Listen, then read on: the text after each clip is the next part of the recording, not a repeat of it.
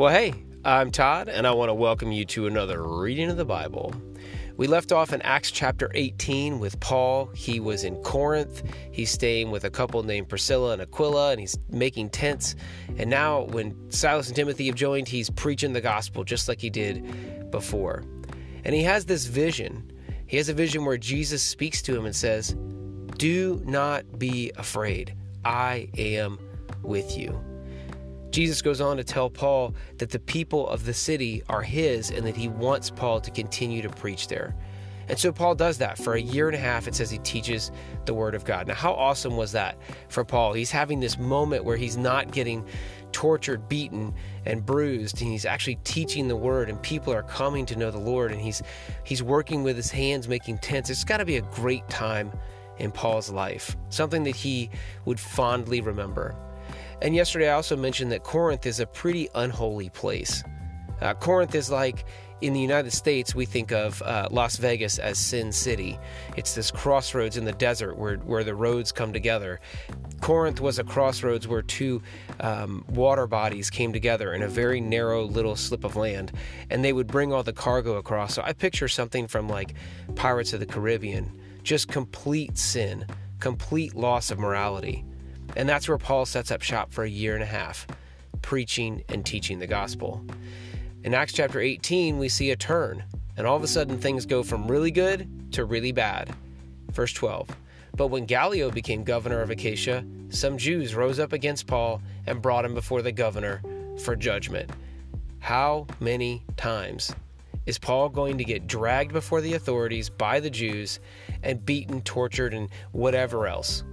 This is like, I can't even count how many times this has happened. And so Paul's got to be thinking, really? Again? Jesus, you promised you'd take care of me. Why are you leaving me? That's got to be what Paul's thinking. And then things turn. Verse 13. "The Jews accuse Paul of persuading people to worship God in ways that are contrary to our law."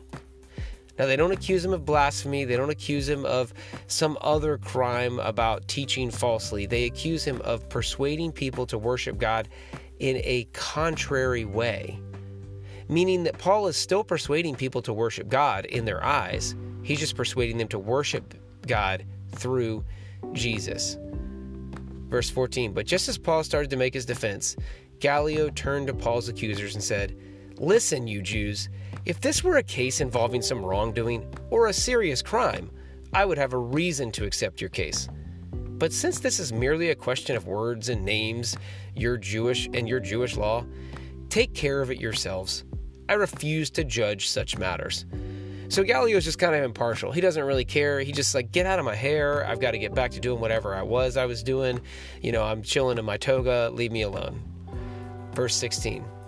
"And he threw the Jews out of the courtroom."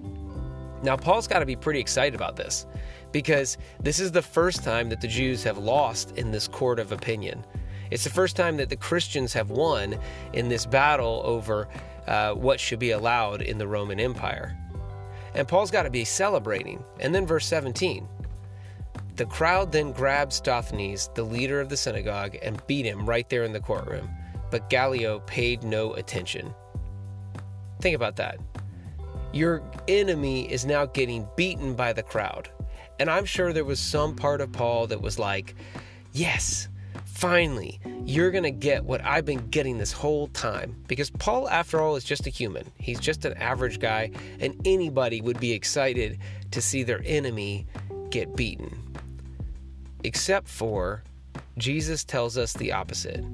He says, love your enemies and pray for those who persecute you. I'm going to say it again. Love your enemies and pray for those who persecute you.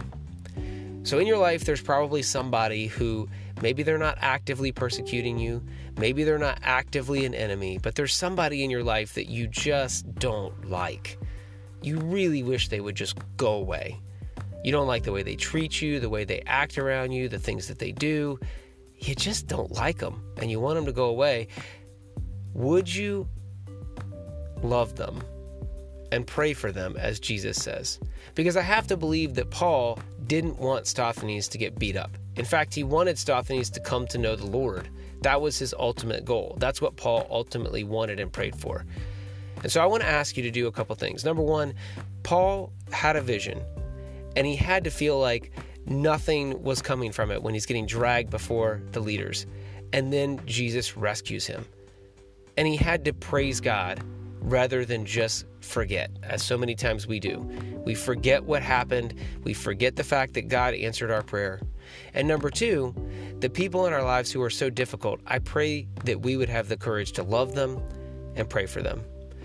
God, you are such a loving and merciful God. So often we forget when you answer our prayers, and we forget to pray for the people who persecute us.